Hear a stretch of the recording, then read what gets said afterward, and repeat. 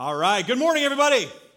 We are so glad that you are here. I want to welcome you again to Hope. And if you are new, a special welcome to you. Maybe you're kicking off the new year and this is your New Year's resolution to come to church every week. That's awesome. If you've been away for a while, welcome back. We love it that you are here. There is a lot of excitement, a lot of energy, a lot of optimism, enthusiasm this time of year. As you saw in the video, it is New Year's time. There's a lot of, maybe some of you are making those resolutions and those goals and those plans for the new year. You're saying, maybe this will be the year that I'll finally fill in the blank, or this is going to be a year that I'll finally quit whatever it is, fill in the blank. And whether you have resolutions or not, I think every single one of us, when you walked in those doors this morning, you have an idea and a picture, obviously, of who you are, but you also have an idea and a picture of who you want to be. You have a picture of the man or woman of God that you want to be and what that looks like. And you make resolutions, we make goals, we have dreams and visions for our lives. Well, it turns out that we as a church have a resolution this year as well. We have a vision of what God is calling us to do in 2020, and it's a pretty audacious goal. And I want to share it with you today as we kind of kick off this new year together. And if you think about it, it's a pretty audacious goal. We've done some pretty radical, audacious things in the past. I mean, you talk about in 6 weeks of Advent, all of our campuses together, over 150,000 pairs of socks for our mission partners. Can we give God praise for that one more time? That is awesome. So cool. We've done some pretty radical things. Some of you are just thinking, oh, it's just socks. Well, can you imagine not having adequate shoes or socks for your family, and you're living in a third world country, you're living in one of these places that has been ravaged by natural disasters or war or famine or disease or whatever it is? That is a godsend for you to have something on your feet. So thank you for participating in that. But you think about even just the last 5 or 10 years as a church, we fed 1 million people in 40 days. We've built churches in Ghana. We're building more churches in the Riverbend neighborhood here in Des Moines, partnering with Habitat for Humanity. All the socks that you gave, the Christmas presents for over 50 families during Lent. We're going to fill every food pantry in central Iowa here in a month in our Super Bowl food drive. I mean, there's some pretty radical, audacious things that we've done, but dare I say, this might even be more radical and more challenging and more audacious of a goal than we've ever done as a church. You ready for it? Our resolution for this new year, our vision as a church, is to keep our eyes fixed on Jesus. I know, some of you are like, oh, okay, like, are you kidding? That's it? No, I'm not kidding, and that's it. And here's why it might be one of the most radical visions that we've ever had. It's rare. It's rare to have all your eyes and all your focus on Jesus, not on yourself and your own, morality, your own goodness, not on what everybody else is doing around you or what seems to be popular. All eyes on Jesus, to keep your eyes fixed on him. This is why it's so radical, is because it's rare. In a world that we live in that is full of distractions, countless opportunities, people, priorities that are vying for our time, it is rare to be focused on Jesus, to let him be the priority of your life. I was listening to a leadership podcast this past week that I listened to, and the guy was interviewing kind of a world-class leadership consultant that works with a lot of Fortune 500 companies all over the country and works with kind of what does the new workplace look like and what are employers looking for. And one of the things that he said, in our world of constant distraction, what employers are looking for, he said, the new superpower is focus. Like, I'm talking about like Superman power, like Batman, Spider-Man power. He said in the workplace, the new superpower in this world that we live in is the ability to focus on one thing. He quoted another stat that the average person, this isn't people that like work on social media, this is like the average person touches the screen of their smartphone 2,162 times a day. A day. When is the last time that you were able to focus on something for an extended period of time? Focus is the new superpower, the ability to actually do what you believe is most important. That's not our issue. I think a lot of us know what our goals are, what we want to do, what we want to be most important in our lives. We just have a hard time making that the most important thing. So I'm not just talking about the workplace, but in a bigger sense, what would it look like to have Jesus be the one that gets the primary attention in your life? What would it look like in 2020 for Jesus to be the one that gets your primary affection? And when I say affection, I mean what you think about, what you dream about, when you're lying awake at night and you can't fall asleep, what are you thinking about? What's on the tip of your tongue that you can't wait to tell other people about? Is Jesus a part of every day? Is he a part of every decision and every relationship that you have? What would that look like in 2020? The author of Hebrews puts it this way. I love this in Hebrews chapter 12, verse 2. And with all of your New Year's excitement, enthusiasm, let's read it together. And let us run with endurance the race God has set before us. We do this by keeping our eyes on Jesus, the champion who initiates and perfects our faith. God's timeless wisdom for us today. This isn't from a blog or a podcast or something I read on Facebook. This is God's timeless wisdom. He says this to you at the beginning of this new year. There is a direct correlation between you running the race of life in the most abundant, life-fulfilling satisfaction way possible.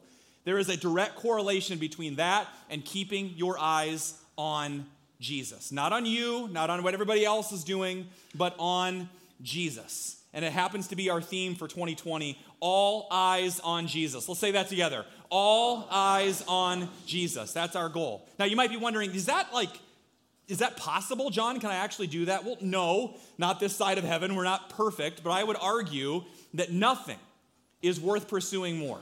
This is a more important resolution than anything else that you're going to make, and there's nothing wrong with that, but I want to give you 3 big reasons why all eyes on Jesus is a great place to start in this new year for 3 main reasons. Number 1, a renewed sense of purpose.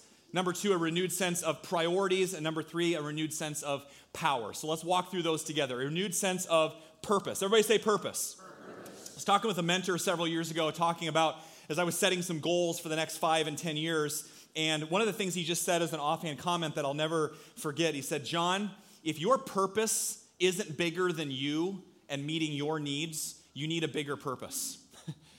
If your goals, if your resolutions this year are just for you and to make yourself happy, they're never going to fill you up. I mean, isn't that the reason we make resolutions and goals for the new year?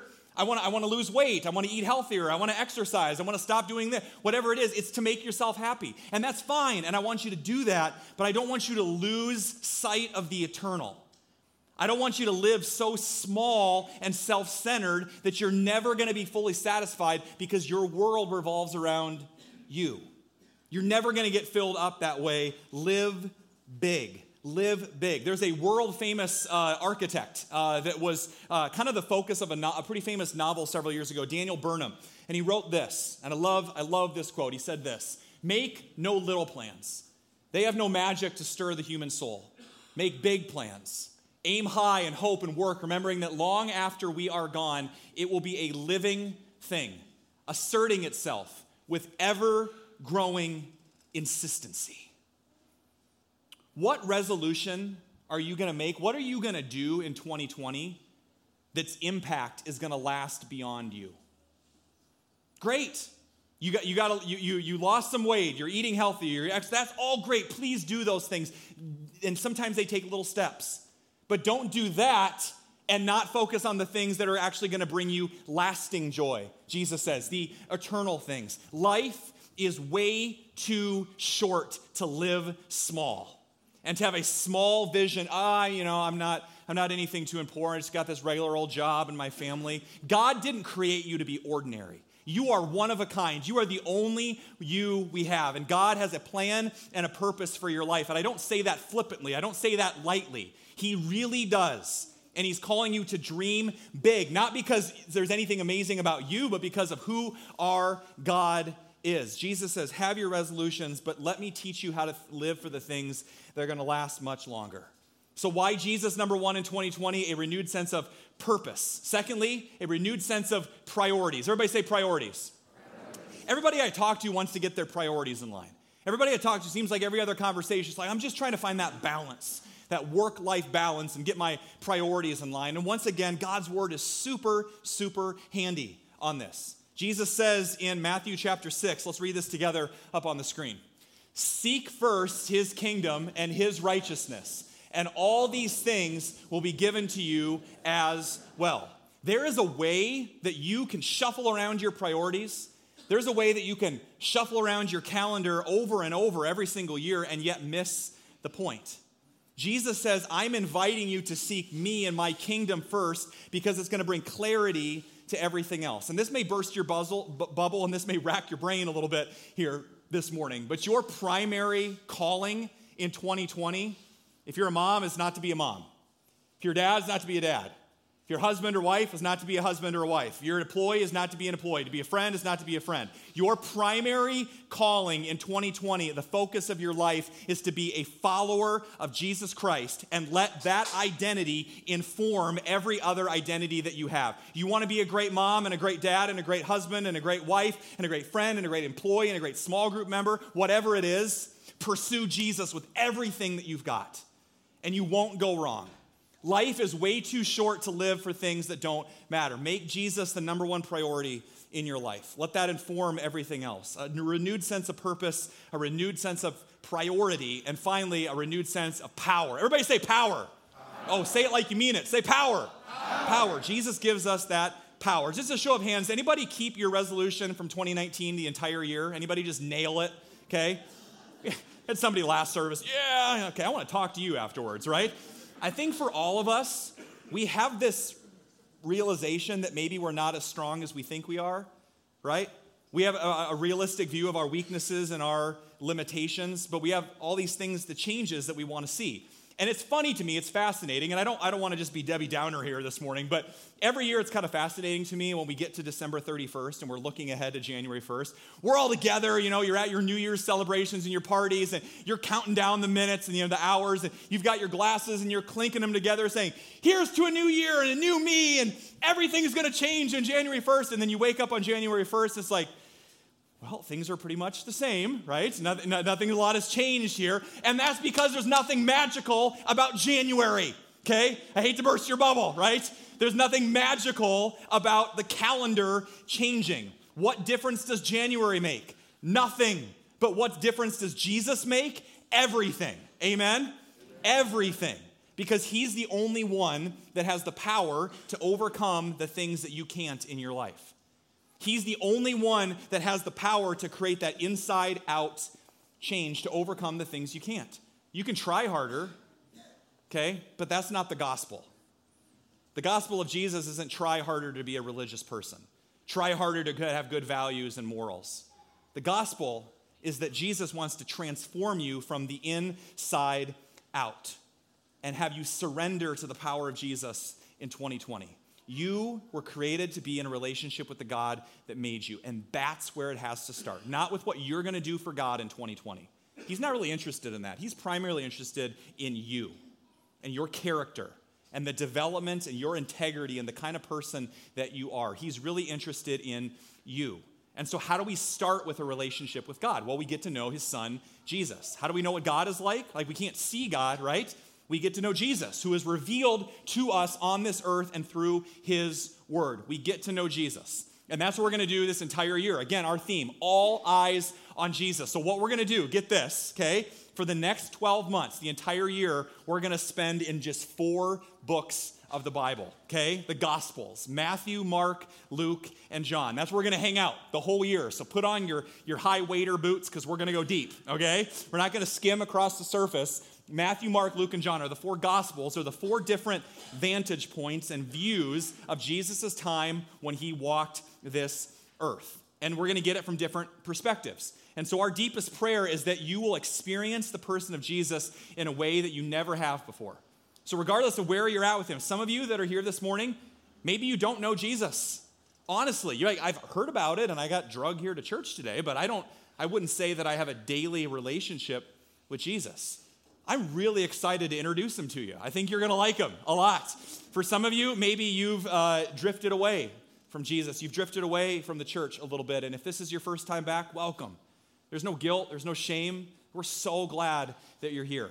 For some of you, you're like, John, oh man, 12 months in the Gospels, like I've done the Bible studies, like I've done the DVD studies, I've got it. I've been in the small groups, I've studied. I think I kind of know the Gospels and everything. I think I know everything there is to know.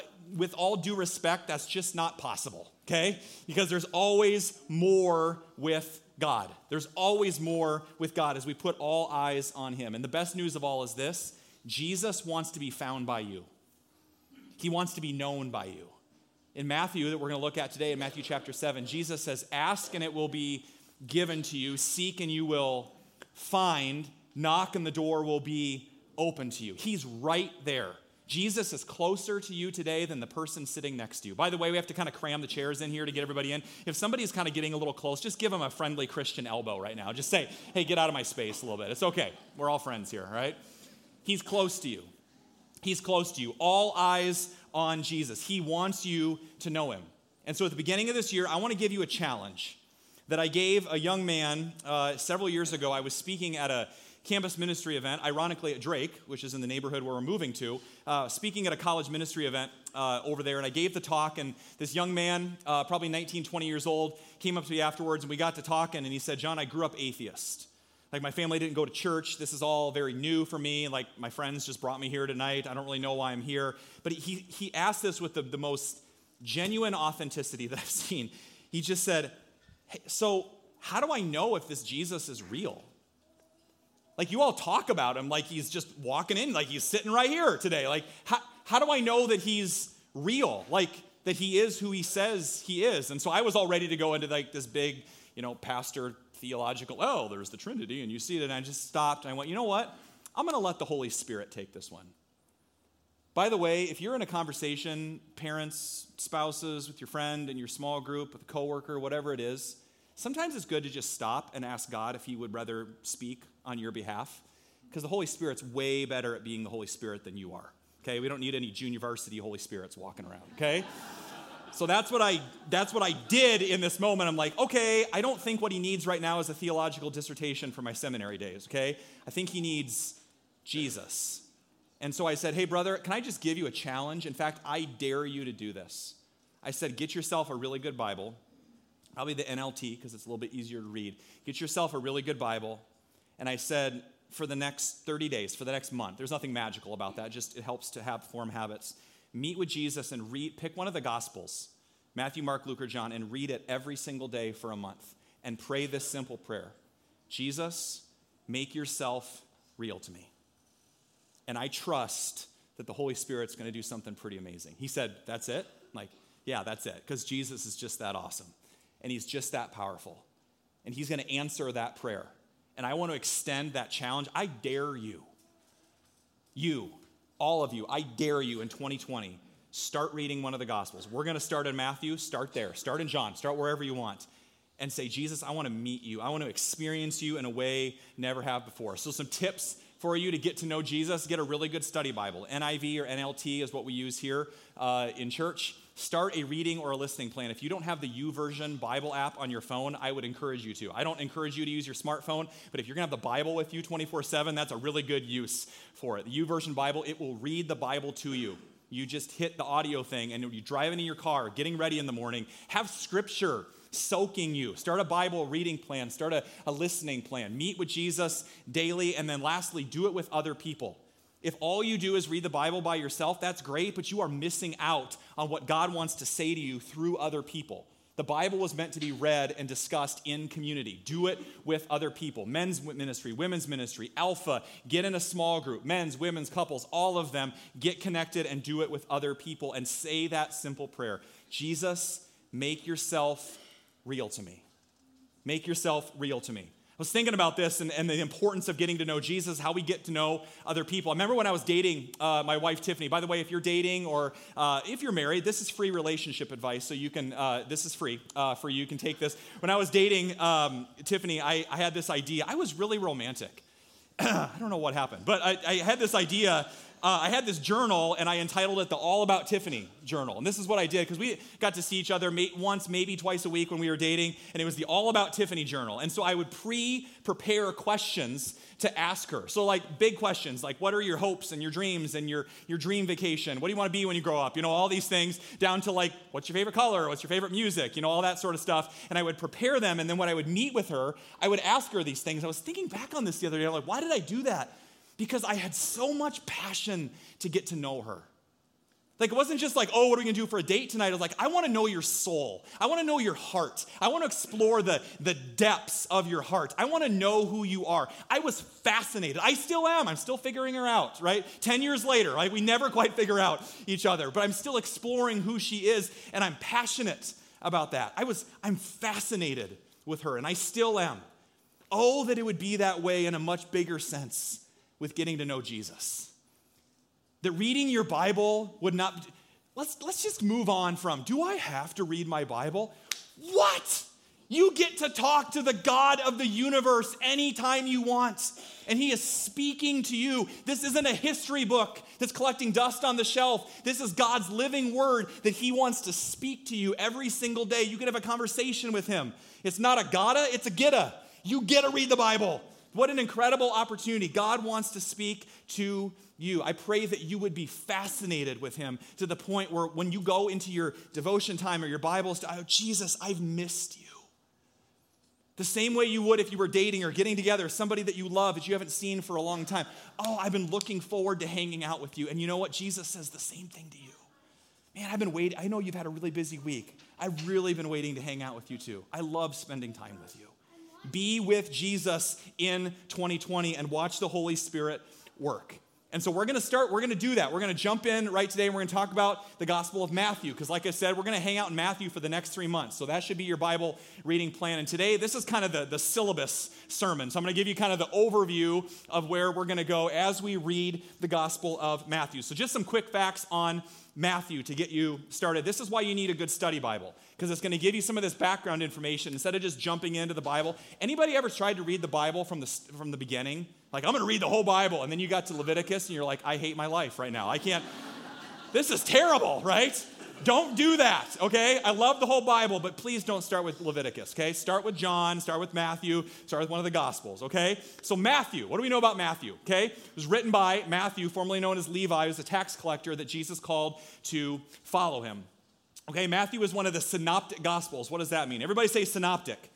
Synoptic, just a fancy word for similar, okay? So Matthew, Mark, and Luke are the synoptic Gospels, meaning they all kind of borrow from the same sources and kind of from each other a little bit. Mark was the first Gospel written, and Matthew and Luke sort of borrow some of their themes and stories and ideas from Mark. Those are the synoptic Gospels. And then John, it's still canon, still God's word. John's just a little different, okay? He kind of goes off on his own. He's kind of poetic and flowery. He's like, John would fit really well in the 70s. So the way that he's like, in the beginning was the Word, dude.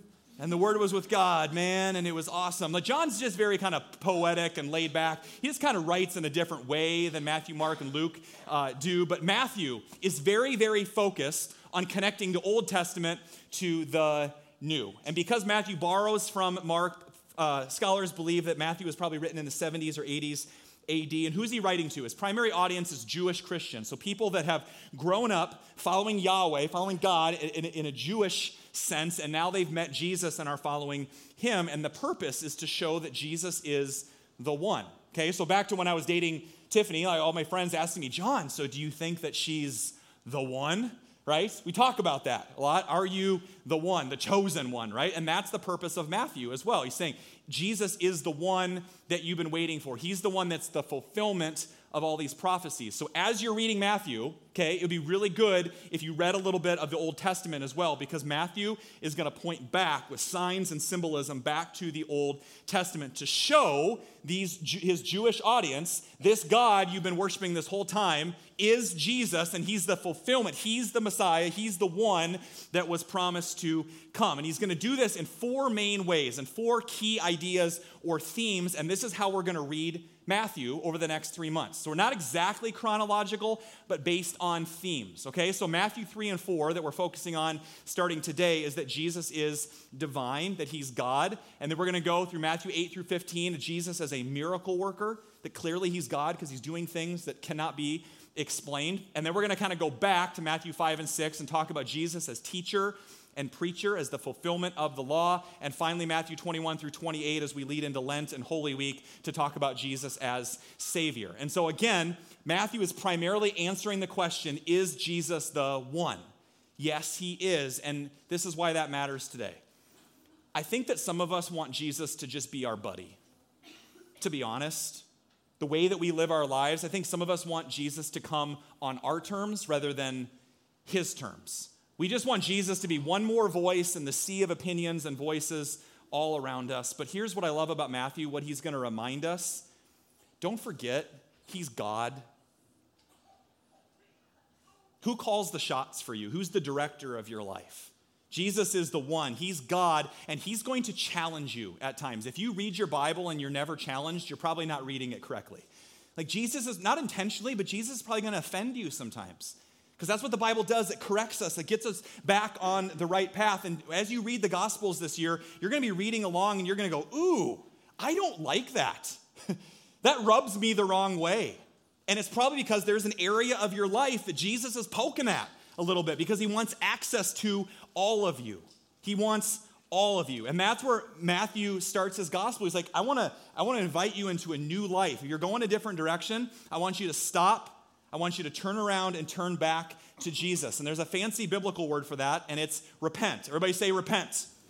Repent probably doesn't mean what you think it means, right? When some of you hear repent, you're thinking of the guy with the blowhorn, down at the farmer's market, like, turn or burn, right? That whole thing. That is not what we're talking about at all. Repent has a much bigger meaning than that, and we're going to unpack that together. So if you have your Bibles, look at Matthew chapter 3. Let's just camp out there for a second. Matthew chapter 3, okay? Matthew 3. Right before Jesus arrives on the scene. The reason we're skipping Matthew 1 and 2 is we kind of did that the last month. It's called Christmas, okay?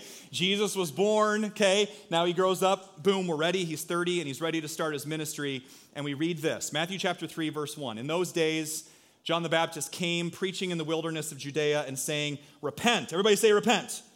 For the kingdom of heaven has come near. This is he who was spoken through the prophet Isaiah. So again, here's Matthew pointing where? To the Old Testament. A voice of one calling in the wilderness, prepare the way for the Lord, make straight the paths for him. So John's job is to get us ready to meet Jesus. Just like if you've gone to a show or a concert or like a rock concert or something like that. If you're going to go see U2 and the concert starts at 7, you're probably not going to see U2 at 7, right? There's an opening act, right? Somebody to get you ready, and that's John's job. He's the opening act for the main attraction, which is Jesus, to meet Jesus, which is our goal for 2020. So what's the first step into meeting Jesus? It's to repent. It's to repent. And a really easy way of thinking about repentance and turning around is if my life's headed a direction and it's not in connection and alignment with Jesus, repenting means to turn around and start living a brand new way, to do a 180 and go a completely different direction. Jesus says to you, as you begin a new year, stop wandering around and looking for life everywhere else. Turn around and come back. Turn around, come in, turn around, and come back home. I had a firsthand experience with needing to turn around and with this idea of repentance this past week. Last week, it was late one night. We were on Christmas break, so my bedtimes were all shot, and we're staying up late, and the kids are finally in bed, and so it's like, young parents, you know that line, all is calm, all is bright, right? You know that, okay? That was our house at this time. I'm like, great. And I looked over at Tiffany, and I said, I'm doing it. Tonight's the night. I'm going to go for it. She's like, what? What are you going to do? And I go, I'm going to Star Wars. It's time. I put it off long enough. I'm going to go by myself. And like the last showing of the night started at 9:50. I'm like, this is past my bedtime. But I'm going to go. I've been putting it off long enough. So I go to the theater and I kind of sneak in. It's a little late and it's already dark. So the previews have started. And the only other people in the movie theater are 3 other high school boys. And they are like, they have no idea I'm there because I'm sitting by myself up in the top row. And I'm like, I had my beard that I grew over Christmas and I've got my baseball cap on and my hooded sweatshirt. So I'm kind of, pastor undercover sneaking in there. They don't know that I'm there, and they are like Star Wars nerds and geeks, and like every other scene in the movie, they're like, oh yeah, because that's what high school boys do, I guess. Yeah, that was awesome, so cool, Star Wars, the whole thing. And so I wait like halfway through the movie. I'm just like, my heart's pounding. I'm like, should I do it? Yeah, I should do it. And then when the lightsaber fight came on, it was quiet, and they hadn't yelled yet. And from the top row, I go, yeah, Star Wars, wow! And they all went like this. Like they had no idea that I was there. I'm like, hey guys, just being your pastor chaperone for the night here, okay? That has nothing to do with the sermon. That was just for fun. So I did that. The movie was great, and this is where it all started to go downhill. When you go to a late movie in a theater that's connected to a mall, the mall closes at a certain time of night. Do you know this? And so there you are, and I walk out of the movie theater back to the mall to get to the entrance where I parked because I wasn't thinking, and I walk out, it's like gate.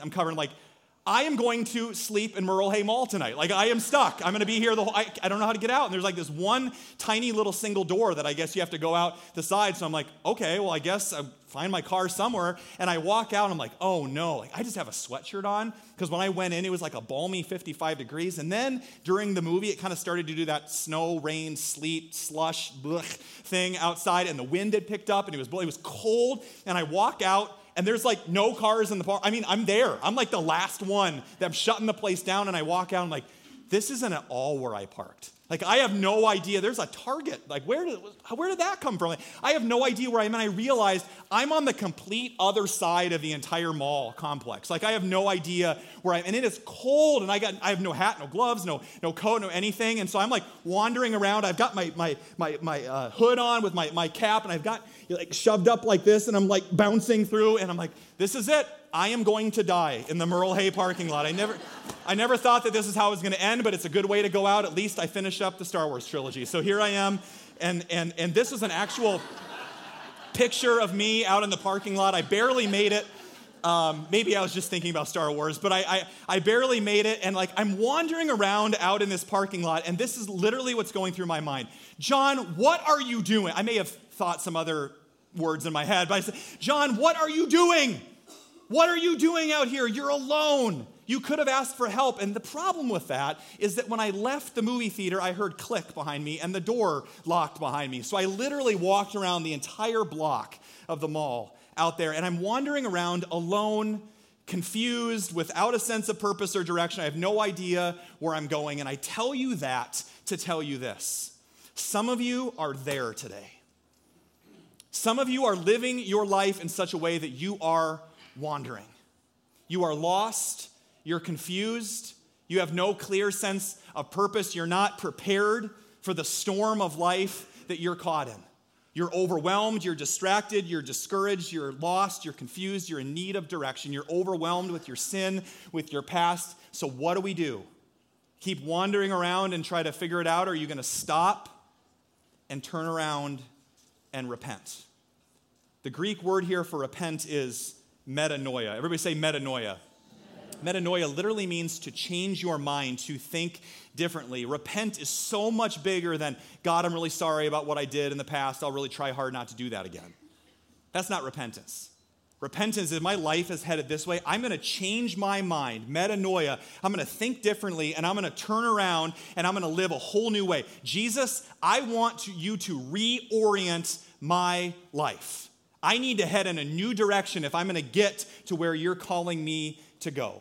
And I'm not saying this just to people like, oh, this is for all the people that don't know Jesus. No, we all get lost sometimes, don't we? And we find ourselves wandering around in an empty parking lot at night in the cold by ourselves, wondering, where are we going?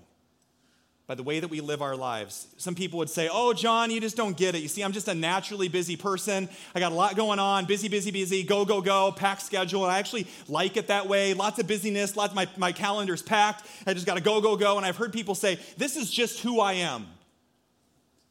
And I want to respond, okay, how's your soul? Is that good for your soul? Is that what God's called you to do? Or is that just what you've always done? When are you going to get off the treadmill?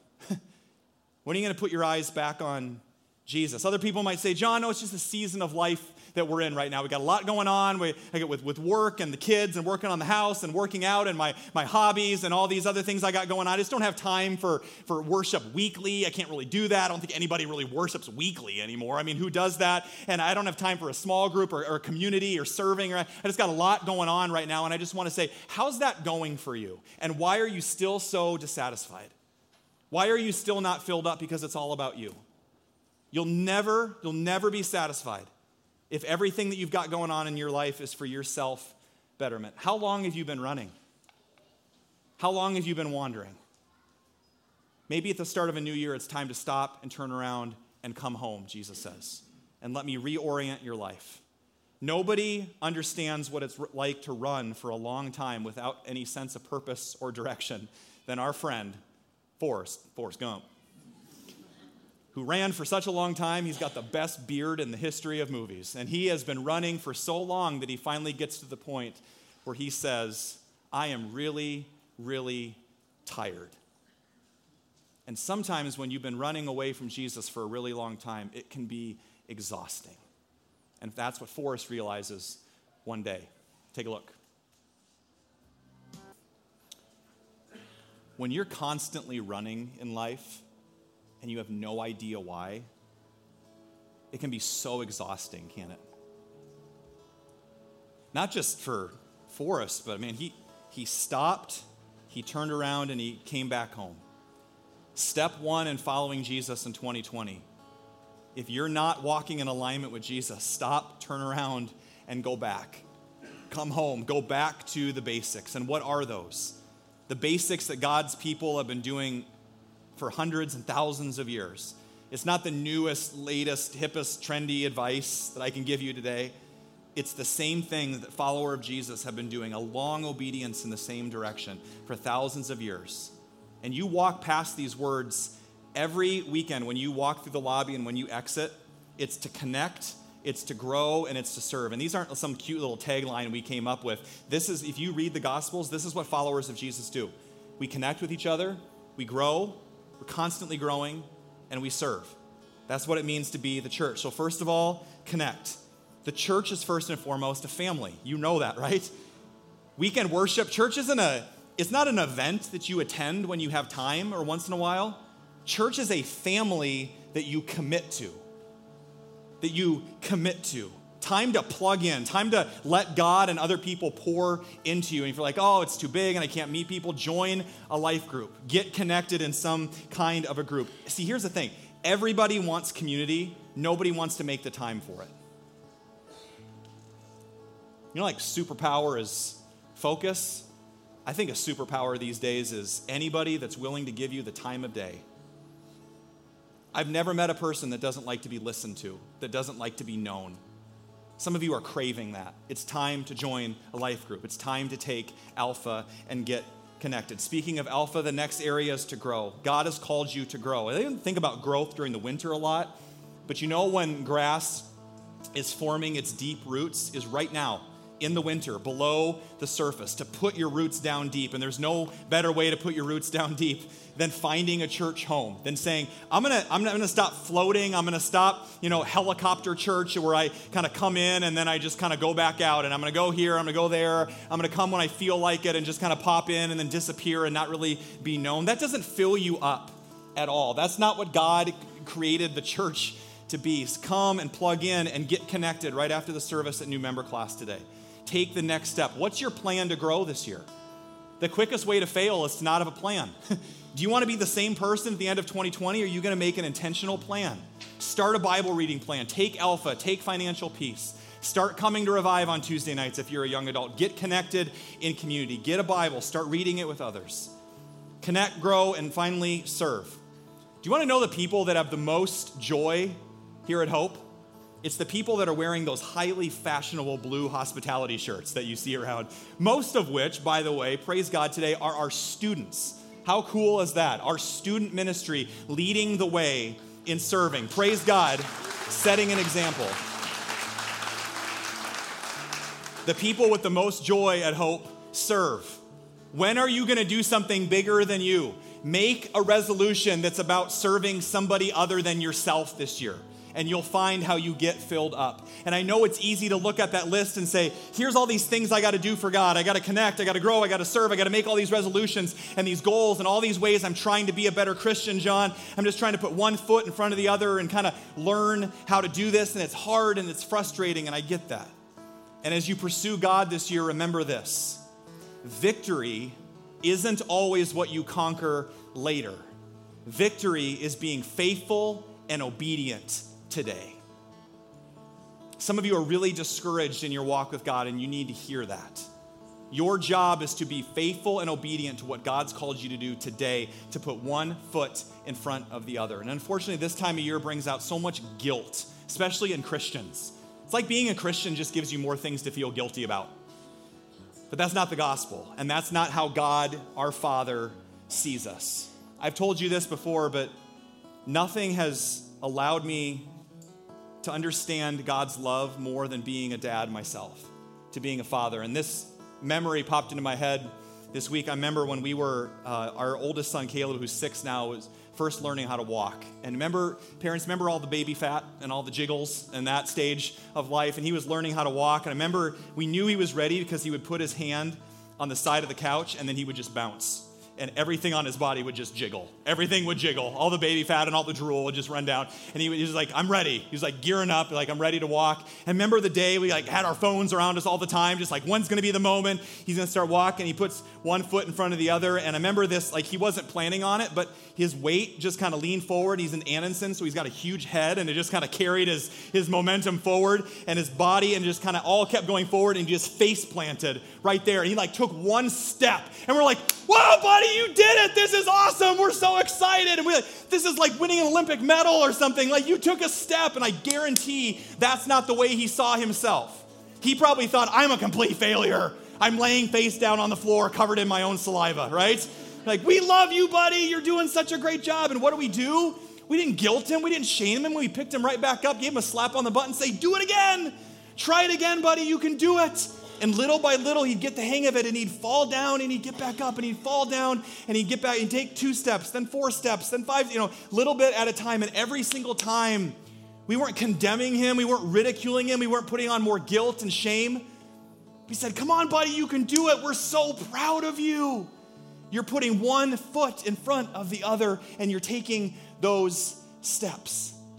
And since both of our kids have learned to walk, I've seen other parents particularly talk to dads about this, and I've never met a dad that when their child is learning how to walk and they're going step, step, step, crash, boom, face plant, mess up, screw up, whatever it is, I've never met a dad that stares over their kid falling on the floor going, oh, geez, you really got to get this figured out. Like, I can't believe, like, this is terrible. You have got to figure, when are you going to get this figured out? I can't believe it, right? No, we rejoice in the process.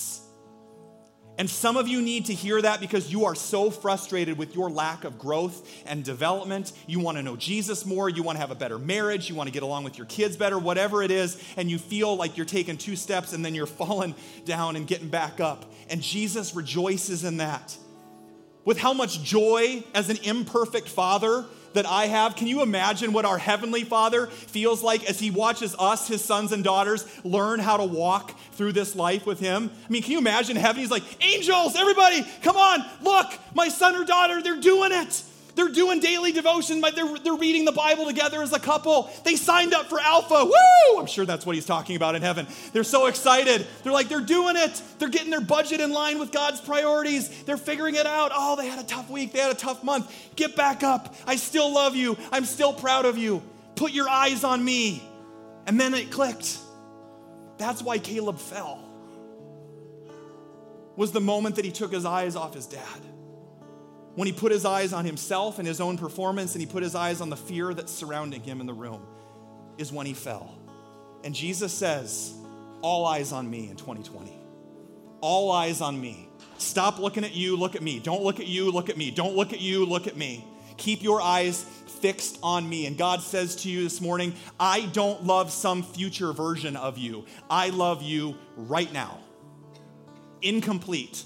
With all your imperfections and all of your weaknesses and all of your mistakes from the past. I don't love some future version of you. I love the version of you right now here today that's putting one foot in front of the other, learning how to walk with Jesus. That's how you start a relationship with God, is basing it not on your performance, but on His love for you. Amen? Let's stand together as we prepare our hearts for Holy Communion.